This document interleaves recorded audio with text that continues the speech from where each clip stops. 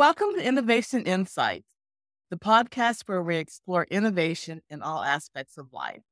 I am your host, Dr. Yolanda Sanders.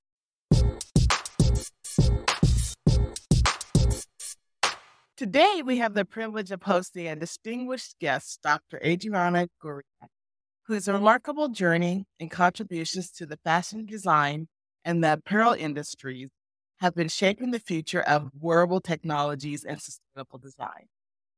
With over 18 years of experience in the apparel industry and over 7 years of teaching at top universities such as Drexel University, Syracuse University, and the University of Delaware, Dr. Gurria stands as a beacon of innovation and interdisciplinary research. Dr. Gurria's transition from a foundation of mathematics and computer science to the pinnacle of fashion design is inspiring and reflective of her unique approach to integrating technology with fashion. She holds an impressive educational background, including a Bachelor's of Science in Mathematics and Computer Science, a Master's of Science in Fashion Design, an MBA with a marketing concentration, and a PhD in apparel merchandising and design. This diverse academic portfolio underpins her innovative approaches to wearable design.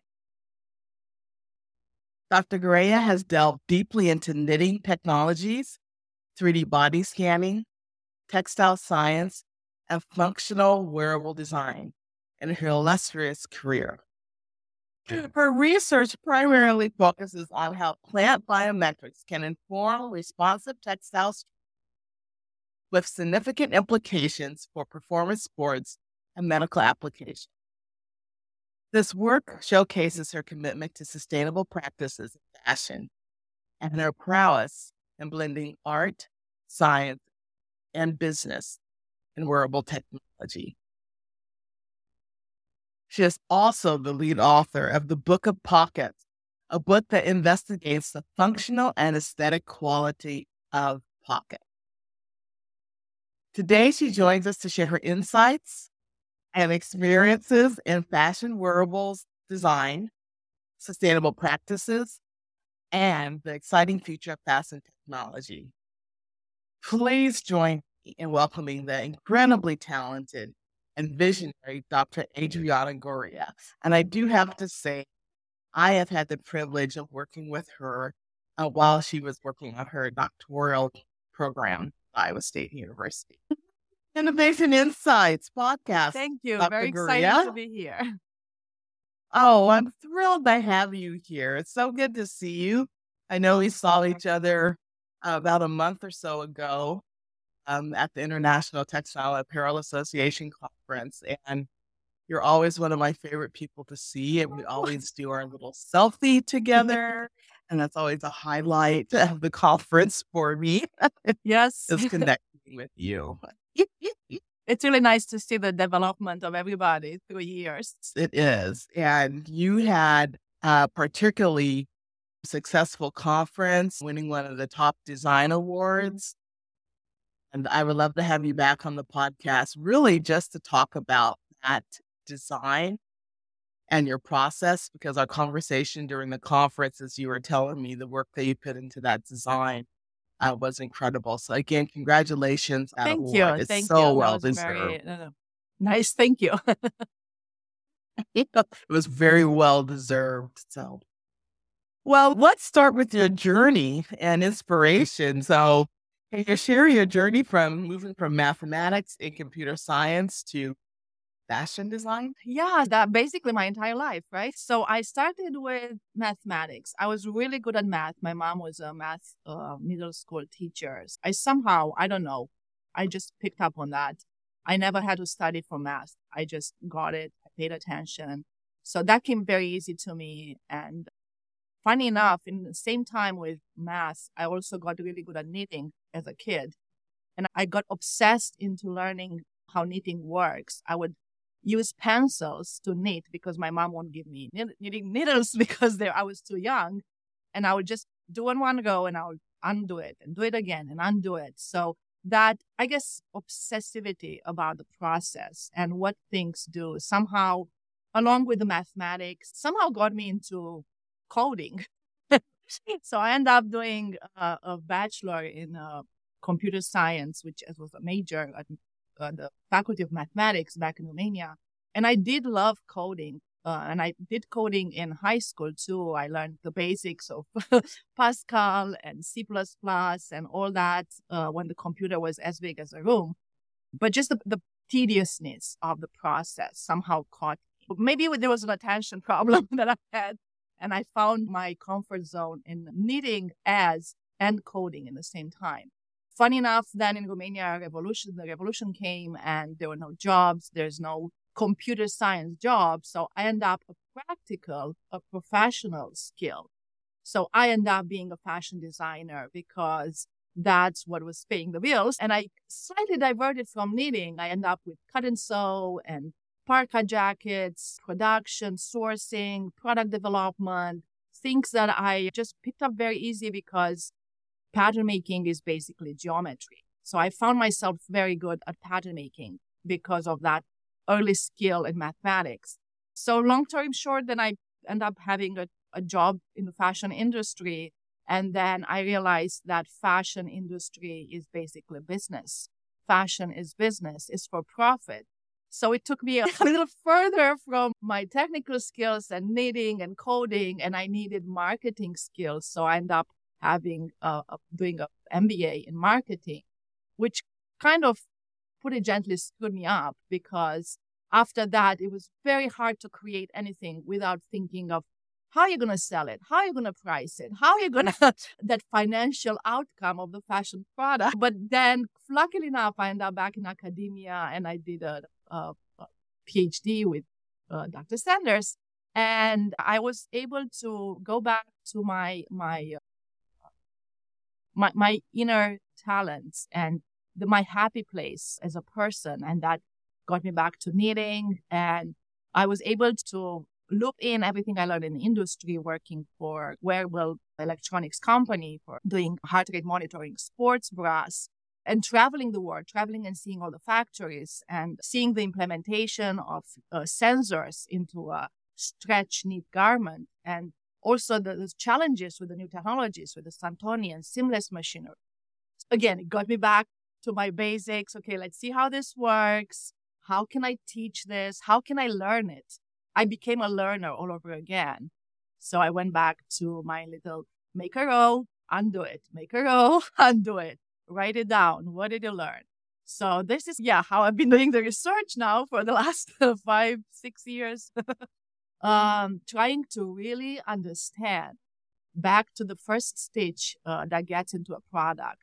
How does it become what it becomes? And what are the implications when it comes to production? And try to really stay away from that financial outcome and the marketability, because I believe that's where now we end up in a sustainable problem in fashion industry, is always chasing the money and the profit and the bottom line at all expenses, all other costs, basically. So I don't know. Did I answer the question? Oh, yes. Yes, you did. You did. And it's interesting to me how, as a child, you started with mathematics and knitting. And then also as you mentioned, geometry and that importance in pattern making. And many people do not see that relationship between mathematics and fashion design and how integrated those two are. And especially now with the advent of the digital technologies and the 3D knitting, you really need that ability to go from 2D to 3D, back and forth. And that's, if you don't have that, I'm trying to figure out how can I teach that to my students. That's basically the next challenge in my career, to try to teach the way I learn. That makes sense. Okay, so talking about mathematics and the integration with fashion design. Yes, the ability to translate information from 2D. And it's really interesting. I had a student that just did a project for ITA, a knitting project, and his whole concept was about 2.5 dimensions. He as an art student, he saw that the fashion product, it's something that works with a 2D medium and creates a 3D product. So we are basically in between 2.5 dimension type of field. That's amazing. That's amazing. And your students are so lucky to have you with your background from industry to the technology, the science, to be able to coding. I have some basic coding Yeah. knowledge. It just helps. And I'm sure with yours, you probably integrate that into things that you need to do. And so, how do you see fashion curriculum and fashion education changing and evolving from your experiences? Because you've taught at some of the top universities. Yeah, that's interesting because, again, comes down from my process of creating something, right? Creating a skirt, creating a dress. You find yourself doing the same thing all the time and you get really good at it. And then it's boring. It's only that many ways you can make a skirt, right? So you try looking for something else. And then let's say you're looking at the furniture and then it's, oh my God, what if I make a skirt like this? So I found that it helps to look outside your domain for innovation, for starting that creative, ignite that creative process. So that's where I see now the education taking a leap where we start mixing the majors. I have that in one of my classes that I'm developing, and I'm teaching the wearable product design, where it's open to all majors. The last 3 years, I had students from biomedical engineering coming to make products because they're really good with the science of how the humans move and breathe and what needs they have in terms of medical assistance, but they don't know anything about fabrics. Last week, I draped a big tent of fabric on an inflatable chair for an assistive device. And it was really fun to teach draping to somebody who had no idea what that is. And I was like, oh my God, we do so much in fashion. So one of a sudden you feel relevant again, right? And you open the window for a whole new innovative process in a separate cohort. So yeah, biomedical engineering, mechanical engineering students, fine art students who, again, they come with that very tactile approach to their medium. So once they touch fabric and they see the machinery, they have a totally different approach of putting a garment together, something that is on the body. But yeah, I think the ability of the academic institutions to allow students to have more freedom choosing their courses and also have the ability to take hands-on courses as in studio. I really believe, and again, from my very narrow experience, that creativity is enhanced when you work with your hands, when you bend over, when you engage your entire human being from, medical standpoint, clinical standpoint, emotional, physical, your room in which you create matters, the people you interact with. I found myself often reaching out to my colleagues. I refuse to just close myself in a room and make something. I don't think the outcome is the same. And it might just be a personality thing. Absolutely. There are people who just, are creating something genial just by themselves. There's definitely a psychological content there.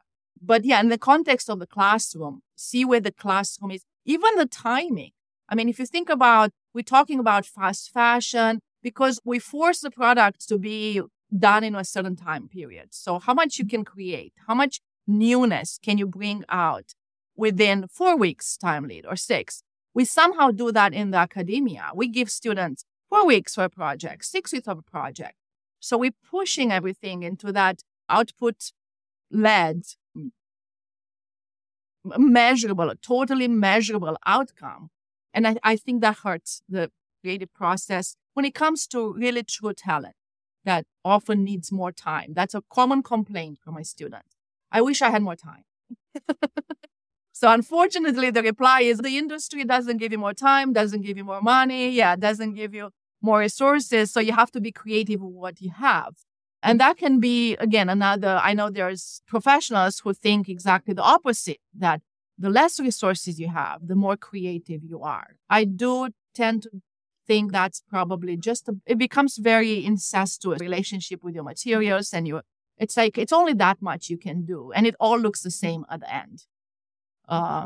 Which we see now in the area of knitting technologies. The products look very much one like another because there is not much looking outside that field and the technology itself. The technologies are so complicated to learn, and people spend so much time doing that, only that. And then there is nothing from outside. There is no going out and in, out and in. So then it just becomes repetitive, I think. Did I answer your question? Yes. That was fabulous. That makes sense. I do want to also zone in on your mention of the interdisciplinary classroom and having students from so many different majors. How does that impact the culture of your studio space that the students are working in? I bet it's fabulous.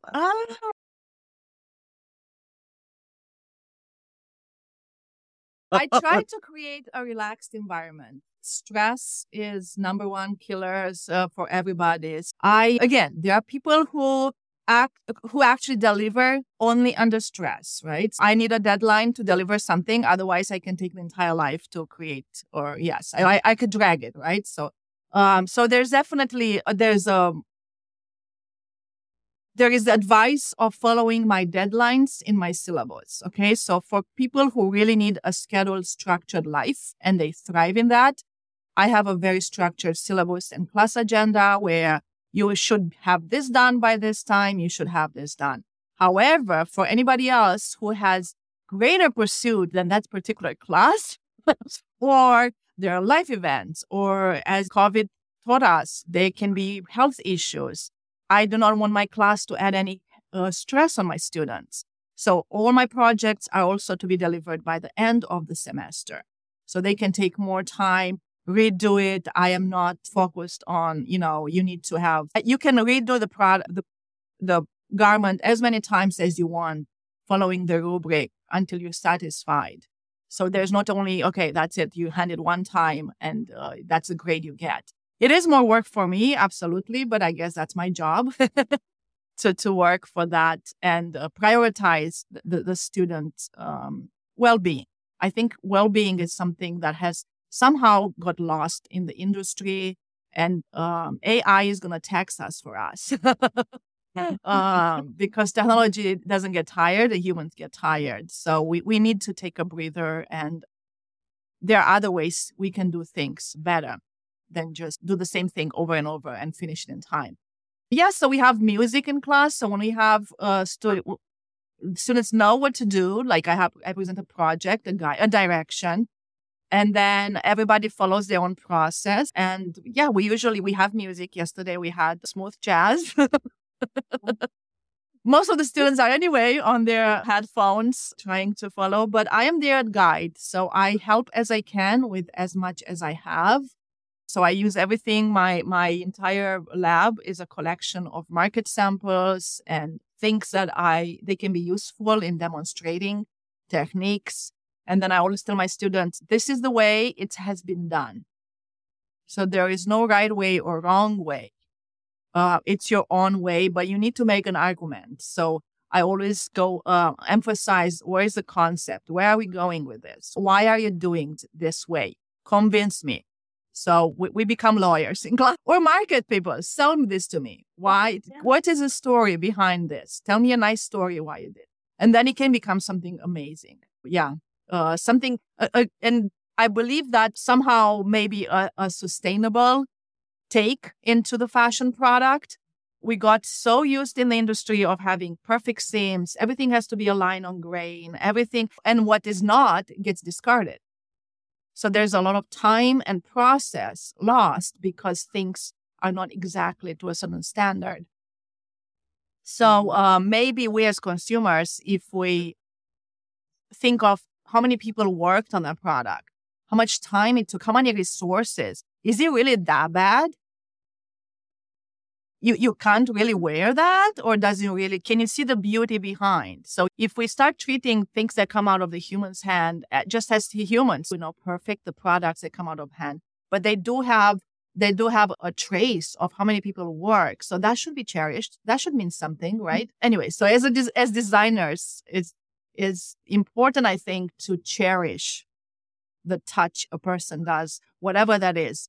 I'm looking at my children, and again, being a mother helps me to be an educator. But it's funny how ever since kindergarten, I have boxes and boxes of everything my kids create in class. They play with chalk. Oh, look at this. She made it in kindergarten. Oh, this. So we cherish those. Somehow by the time we're adults, 80% we make is trash. It's not good enough. So that's why we have so much trash, maybe. So maybe reevaluating the way we create things, and maybe recataloging, and maybe they become different markets for the products, not just, pass and fail, outlet. So I think in the future, maybe it will be interesting to see if we already have that trend happening with reviving the used clothing, right? So they're already damaged.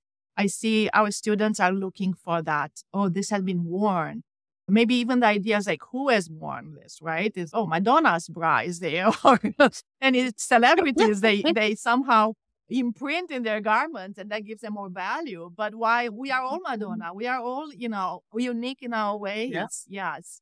So there's a person that gives value to the garment by wearing it. But then I also think that all the other 100 people who touched and made that garment, they get lost in the transition. So there's a way to quantify and value add that in the story of the product. That could be really interesting. I think it will add more meaning to our lives. That would be a whole new social platform that our garments can serve. I love that. Really honoring all of the hands that have touched the garment. Yeah, fashion industry has all these sad stories of tragedies happening while everybody's trying to make a garment, a cheap garment. So maybe it's time to turn the microphone down. I agree. Yeah. To lift everybody, I guess. We're putting in the fashion, we're putting people on the stage who wear expensive clothing, right? Who basically had no input in their garment. Right. They just wear it, and then we celebrate it. And so maybe it's time to turn the other way around. Yeah, and celebrate everyone else that made the garment. Yeah. Oh, well, as we change topic a little bit, I want to talk about your research. And I remember sitting at a luncheon during the International Textile and Apparel Association meeting with you, and you had a aha light bulb moment during the conference. And so we started discussing plant biomechanics, and textile structures, which became a real foundation for your dissertation research. And so could you talk a little bit about the intersection of those two and your dissertation research? Absolutely. Yeah. So again, going back to my childhood, I spent a lot of time in my grandmother's garden. I would just spend time with flowers and around flowers, and I always look at petals, and it was something that just stayed with me. I was always a nature gal, and somehow, yes, developing my research questions for my dissertation, I started looking. I think I was staring. I had flowers in vases all the time around my house, and the mechanism of a flower getting wilted and it gets soft and droopy, and then you water it and it gets back on. And it can do that several times with no batteries, right? Just water. Somehow and then the fact that I was working in the athletic industry and doing sports bras and seeing the struggle of managing moisture in activewear and how we wick away the moisture.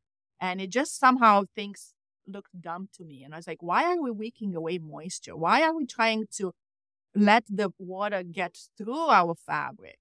Why don't we use that moisture to do something such as get up, get down, get up, get down, like the flowers do? So that the mechanics, the plant biomechanics, that became something that I started researching and learning and reading all these journals from a whole new domain. And then, yeah, somehow I say, okay, I'm going to make that, let's put that in a bra, a sports bra, because you always go back to everything back to something also more familiar and dabble with something familiar. So I knew something about sports bras and seamless knitting. And I was like, okay, how can I make a fabric that could do that? So then looking at the magnified images of plants, and I have one here. Okay. So if you're looking at the magnified image of a leaf or a plant stem, that's the aha moment. Oh my God, it looks like lace. It looks like knitted fabric. I can totally knit that. So I think you're the only person I know that would look at that and say, "Oh, I could totally knit that." yes. And you could. Yes, absolutely. Yes.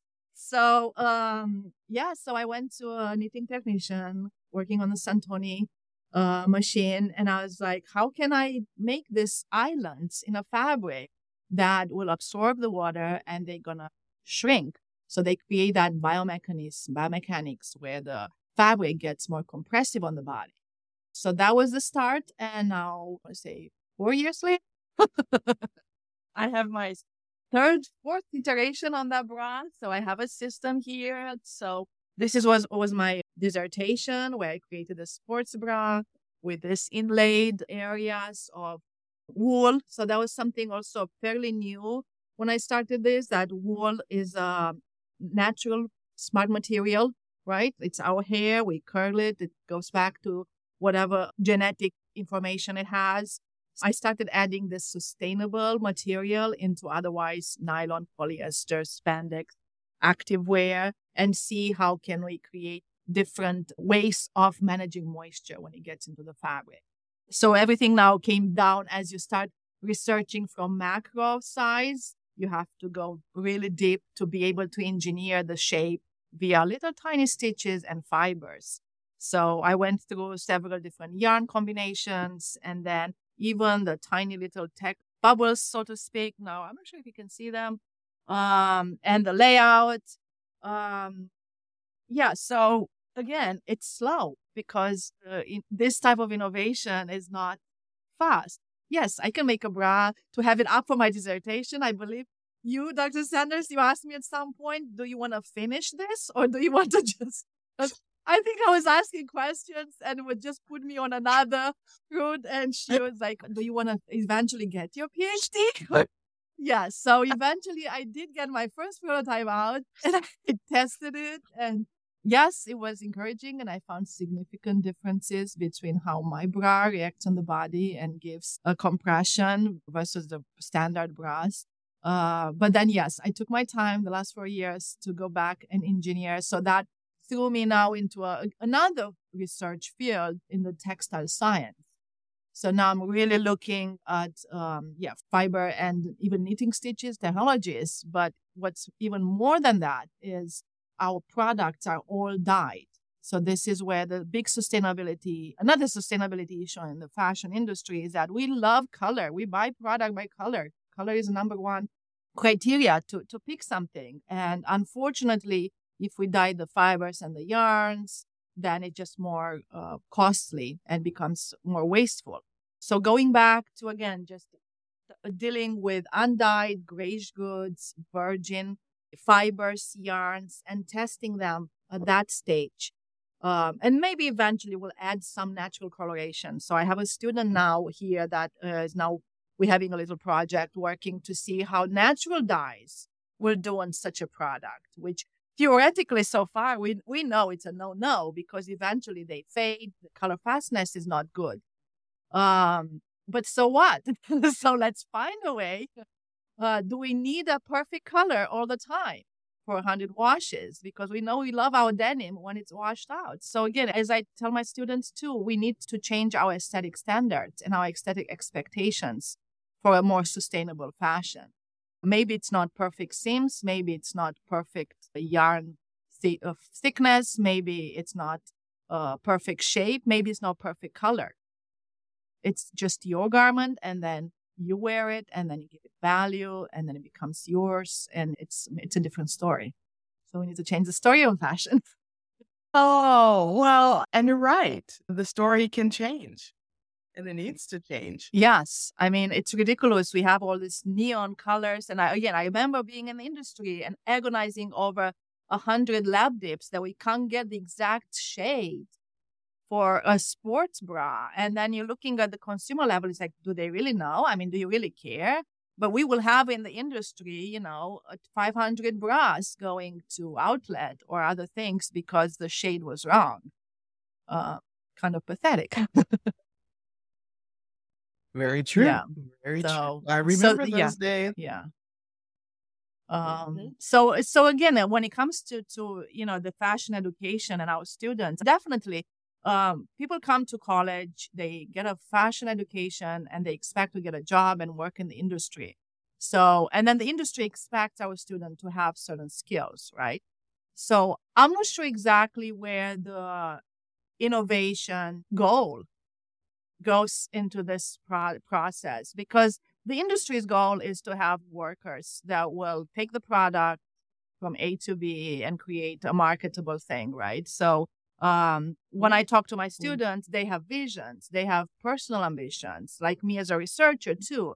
Now, I can't sell that, probably. I can't sell a white bra and a grayish goods. The consumer is not at that mindset. But in research, I have the luxury to say, hey, we're not researching for for commercial product. We're going to Mars, right?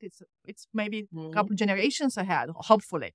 But so this gap between where my research is and wants to be, and then what I'm supposed to teach, it gets bigger and bigger.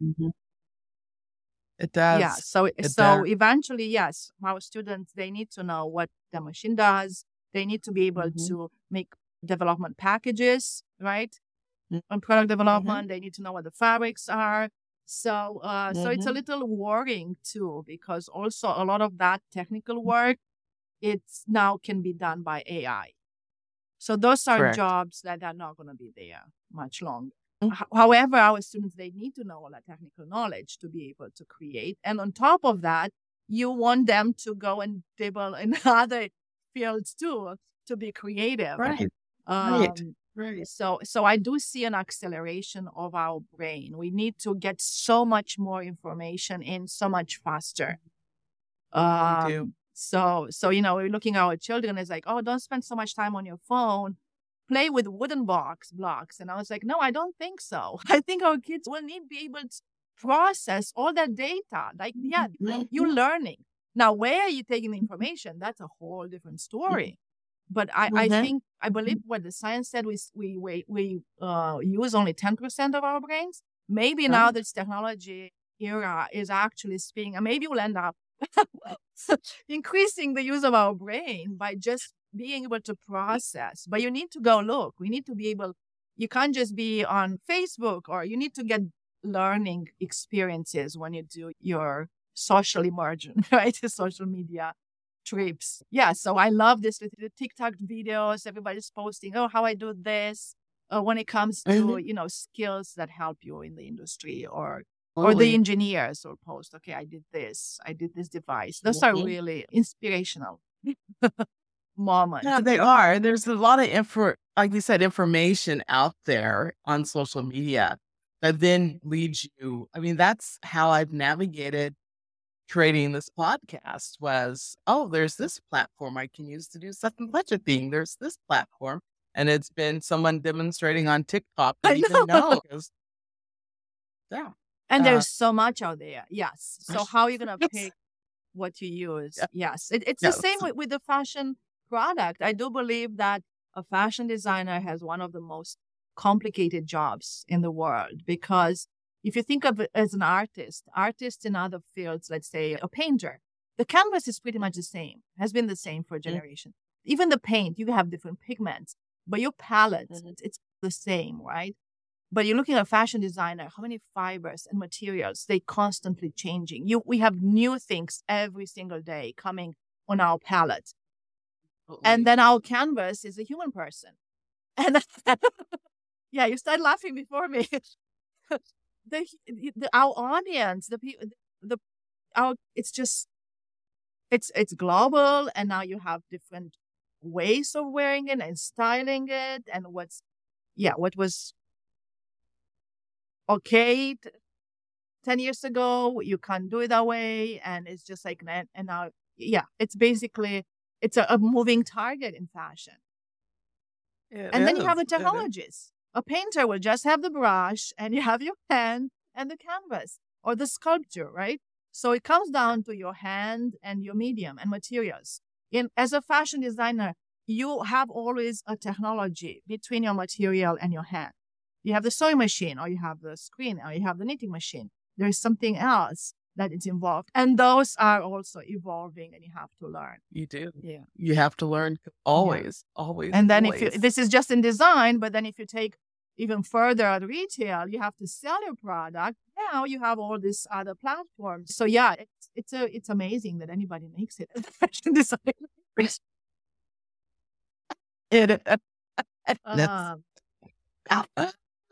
Oh, well, talking about designers and tech, you have a very unique lab, your wearables lab, and I follow you on Instagram. And so I see the incredible work that your students are doing in the knitwear. And what I love about it, and some people don't think this should happen, is that you have the students working and learning knitting by hand, but then also on the computerized knitting machines. Talk a little bit about why you do that. So funny enough, it's because it's faster. So technologies, and as you obviously know, the knitting technologies are very specific. So our hands can do much faster many things. And the knitting machines, you will have so many different accessories and so many things to learn to do something that I can do in 5 minutes by hand. So the whole hand knitting thing started during COVID when we didn't have access to the labs. So we had a knitting class. I had to teach my students knitting. So I created those videos of hand knitting. And yes, I got them through the basics of knitting and they created fabric and then you can make a product. The knitting machine is just slightly different, but the mechanics of the fabric are the same, more or less, right? So eventually we came out of COVID. We got that, in between. So my students started learning on the machines, but also I required them to have things we couldn't do on the machine because we had only flatbed machines at that time to do their ribbing by hand. So they learned both. Interestingly enough, I've seen, because we have industry guests, and yes, there are some industry players that they have knitting studios for the development, and they say they like their interns and new employees to know hand knitting for the same, and obviously the ability to work with chunkier and heavier yarns, which in fashion is awesome. So yes, you have added benefits from still knowing how to hand knit. The bulky machines will take you still only to that much thickness in yarns.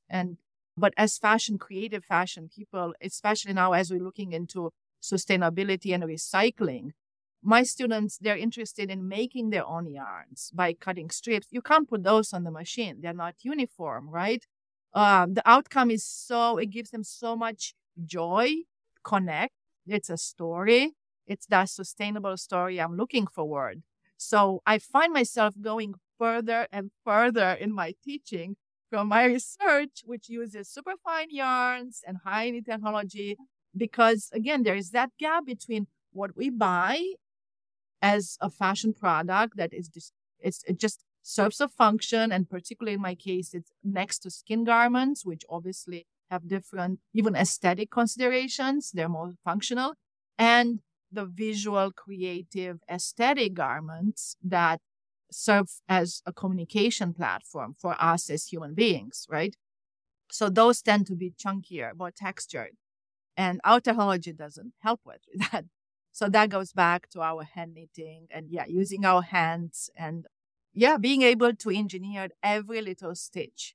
So we're talking about smart fibers that they adapt, they change. So our knitting machines, yes, you have only that many settings you can change. Still, you can't have every needle doing its own thing, right? But with the hands, we can change our mind with every stitch. And I can turn around, or I can make it, I can change the yarn. There is that flexibility in, again, working with the hand. So I do love when my students nowadays, now we're teaching only on machine knitting, and I made the hand knitting optional because we don't have time in the class. But do you find if a student is able to understand hand knitting, able to do more on the machine? Um, yes. Usually students who come to class and they already have some knowledge of hand knitting, they pick up machine knitting faster. Because again, the knit and the purl, it's really hard to explain somebody what is the difference. So even on the machine, it's just the same thing. The machine does knit and purl, but on the hand, you actually see it and you can do it. You have to do it in a different way. So it goes down to that very basic step of the knit and purl that if it's not understood via hand knitting, it's a little bit harder being picked up with just machine knitting. But and again, it comes down to digitally, we can acquire information faster, but in the class setting, in the studio setting, it's only that much. We can teach a student a whole new technique, a whole new way of making garments out of yarn via knitting.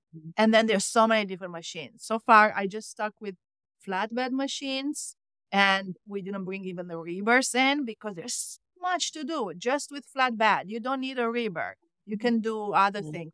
But now I have students who finish their class and they ask for an advanced class knitting. So they want to know more, which is great. You pull them in. And then once they're interested and they can manage the technicality of the product and even making the graphs and understanding, the graphs become coding.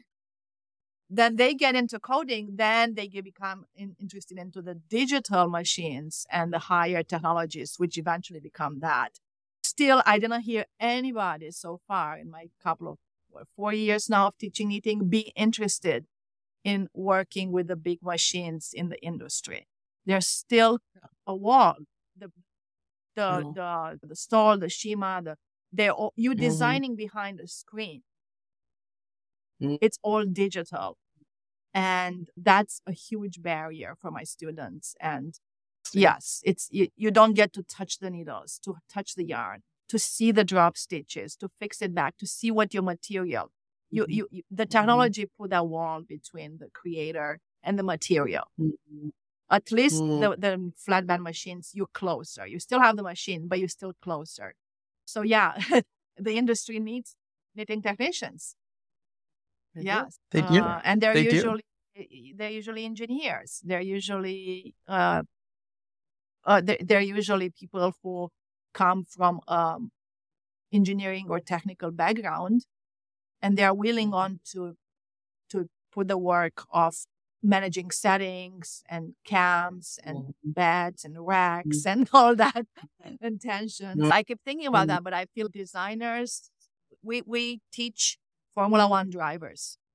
Nobody wants to be the guy who changes the tires for Formula One. But we need both. We need both. We do. Yes. We do. They need to work together.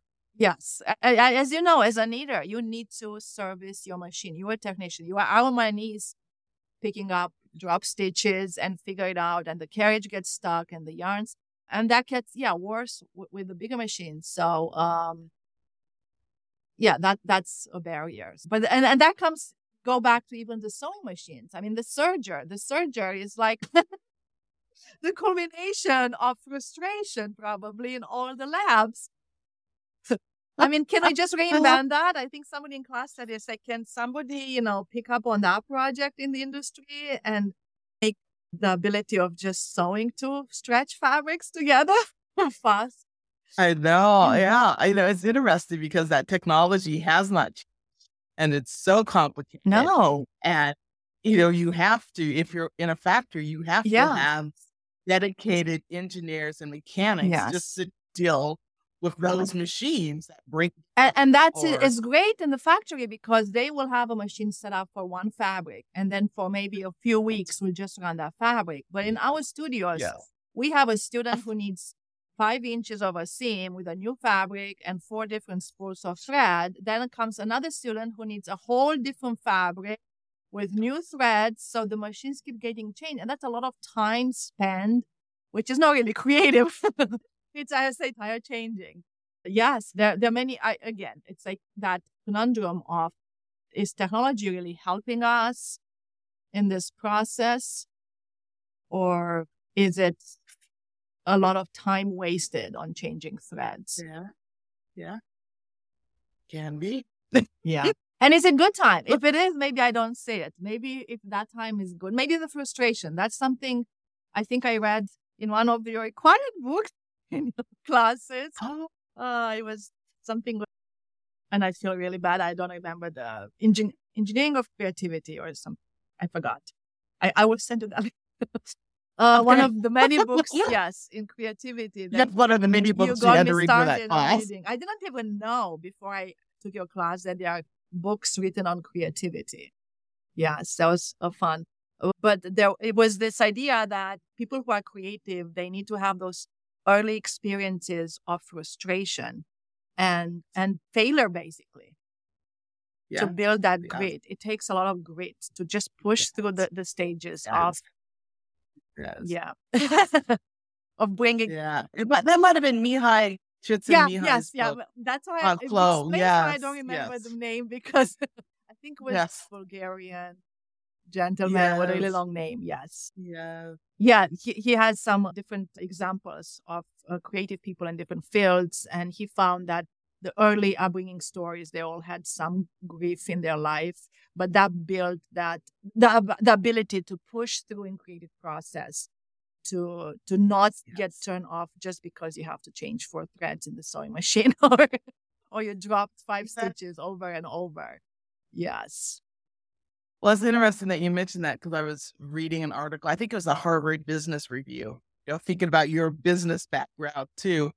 And the topic of the article was that grit and that resilience. And after you fail, and as you said, creative people have to be able to fail. My dad used to say, you get knocked down, you get back up. And we have that in my son's plays basketball and sports is everywhere. And that's one of the hardest things to teach, right? On Instagram and the work that you're doing, you seem to develop a environment where your students feel safe to be able to experiment, to fail. I hope so, yes. Yeah, and you said that they can redo their projects over and over, and that creates that space where you can experiment. Yeah, and that's, again, it's something that I keep saying. I would rather see a product, a garment that it's not perfectly finished, but I see that you followed your vision and you really investigated different ways. I want to see different tries. So a little bit of my research training gets into teaching my students that don't settle for the first thing that you have in your mind as a solution. So how do I finish the seam? It's like, well, just serge it. Well, what else can it be there? Because if we all just serge the seams, then it's nothing really new. Why would you make something? So balancing that, especially in the more introductory classes, balancing teaching the basic skills, which actually take repetitive action. Yes, you have to do the same thing over and over to do it well, and you need to accomplish that too. But then you get to a point where, yes, I know how to do that, but I'm really bored and that's not really new and everybody can do it. Now I need to forget that and do it in a different way. And all that within a span of 10 weeks of classes. Get somebody to expert and then ask them to forget it and do it in a different way. So I give them a safe space, but also ask them to, I want to see that you know how to do that. And then I want you to justify why you do it in a different way. Yeah, so I hope the students feel safe and we have honest discussions and open minds about approaches. And you travel, and so could you talk about how being part of a multicultural family, a leader in a family, and traveling has impacted your work as a designer? Sure. So I'm Romanian and my husband is Indian and we have 3 children. They were born in the United States. So others, they check the other box. And being multicultural teaches you tolerance. and opens up your toolbox of inspiration, and it humbles you because yes, we all in, a bubble, right? We in our life, we learn in a different way. We go into school, we have different our small little circles, and then when you interact with people from our cultures, you realize your circle is so much smaller. Other people have never left their village, and somehow they are more resourceful that way. You see amazing creativity in people who deal with much less resources. So it makes you step back because I feel like we're wasting a lot of our time, right? And then we're also creating a lot of product that maybe not be needed. We talk about, first world worries and needs. And people from, India and the villages, they wouldn't really, you need that? It's like we create a new product for every inconvenience, right? Basically. So, or do we need that? Is that sustainable? And we encourage that, right? I mean, that's what the Shark Tank is. Let's make another cupcake or, So it makes you wonder. It makes you double check yourself and step back and slow down. So that's really important. And I make a point of having my children too travel to see the world. And I think that's maybe one of the biggest takeaways. You come back with a bitter taste because you see humanity. Humanity is big and ugly, and there's so many conflicts all over the world, and you have to be aware. So it saddens you. You come back in your happy place, and okay, go to school, and everything is good, and you feel like life is good. But overall, it makes you wonder: is this something I can do for the rest of the world? What is my meaning? What is your purpose? So yeah, not to be sad, but the other day I was reading another thing, I read books about cosmos. So and genes, right? And aliens. And so it makes you, wonder, we're so tiny, and what exactly are we doing? Are we little mice? Yeah, my husband laughs at me. He's like, really? Are you going to talk about cosmos now? Because I'm hungry and I need dinner,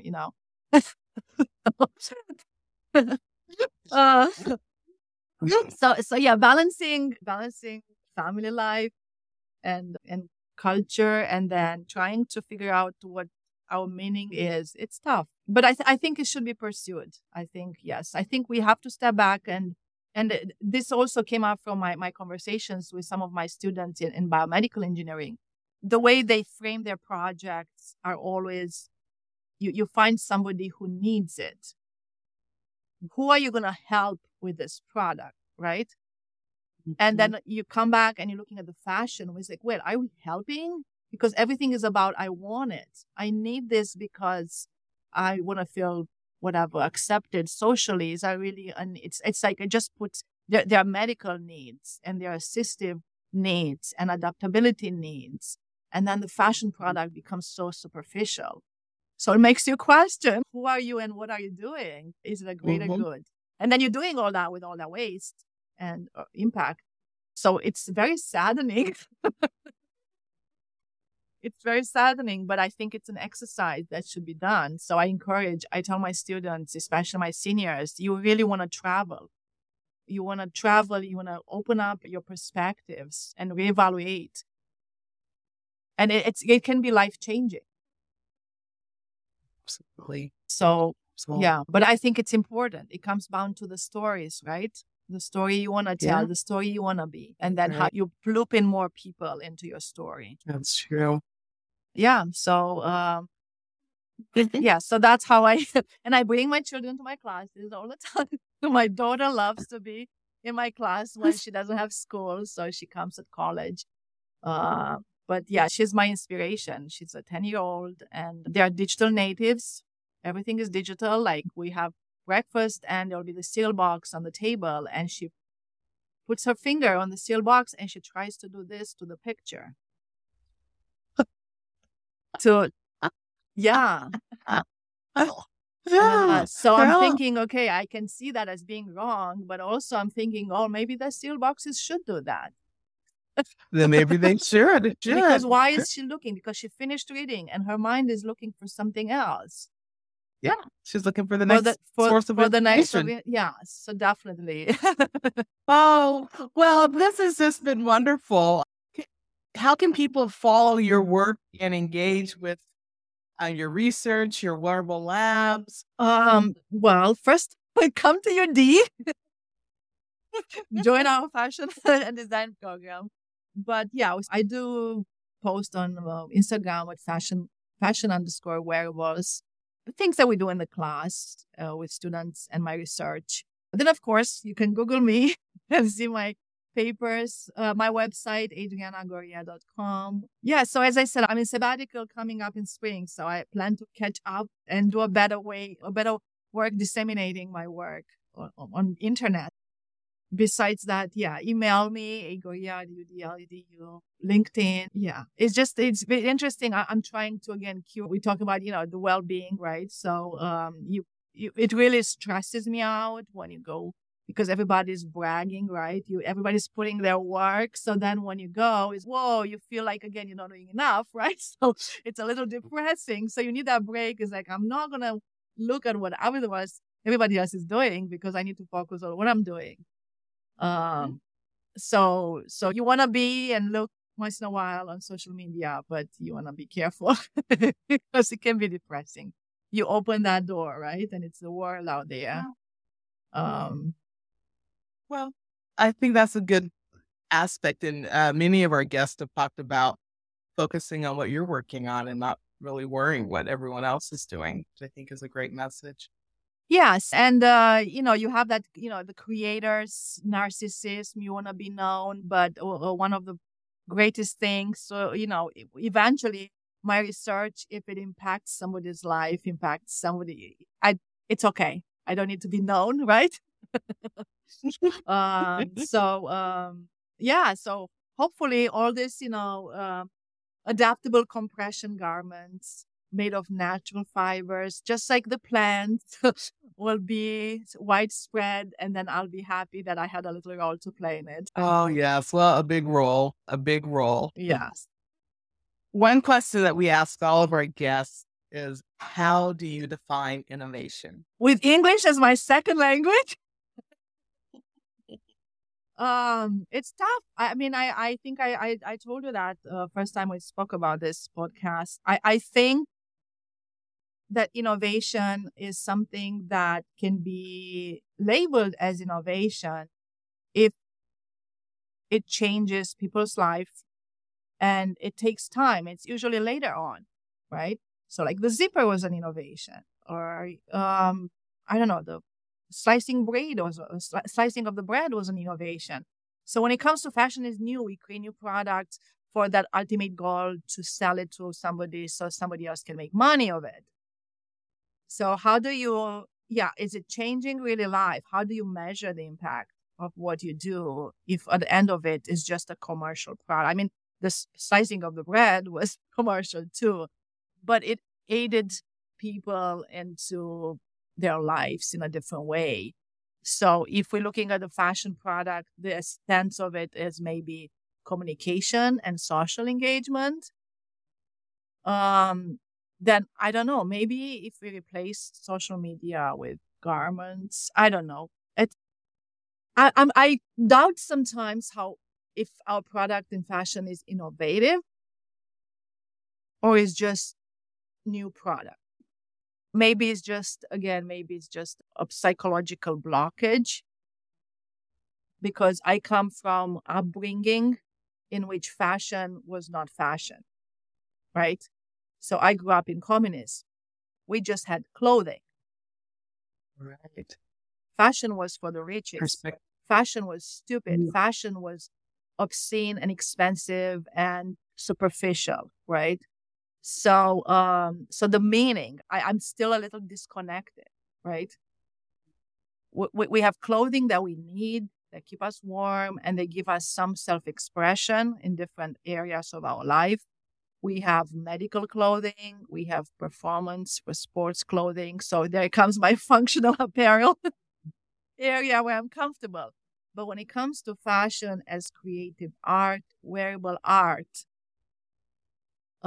is that just a display of our generation a display of the times we live, right? So is it innovative? I was talking to somebody from Costume Collection a few weeks ago, and I was like, you have all these garments from back in 1800, right? And you knew how these people lived, right? We don't, if we have now a collection from 2023 back 100 years from now, what is it going to look like? Can you tell from a collection of garments from today's that this was year 2023?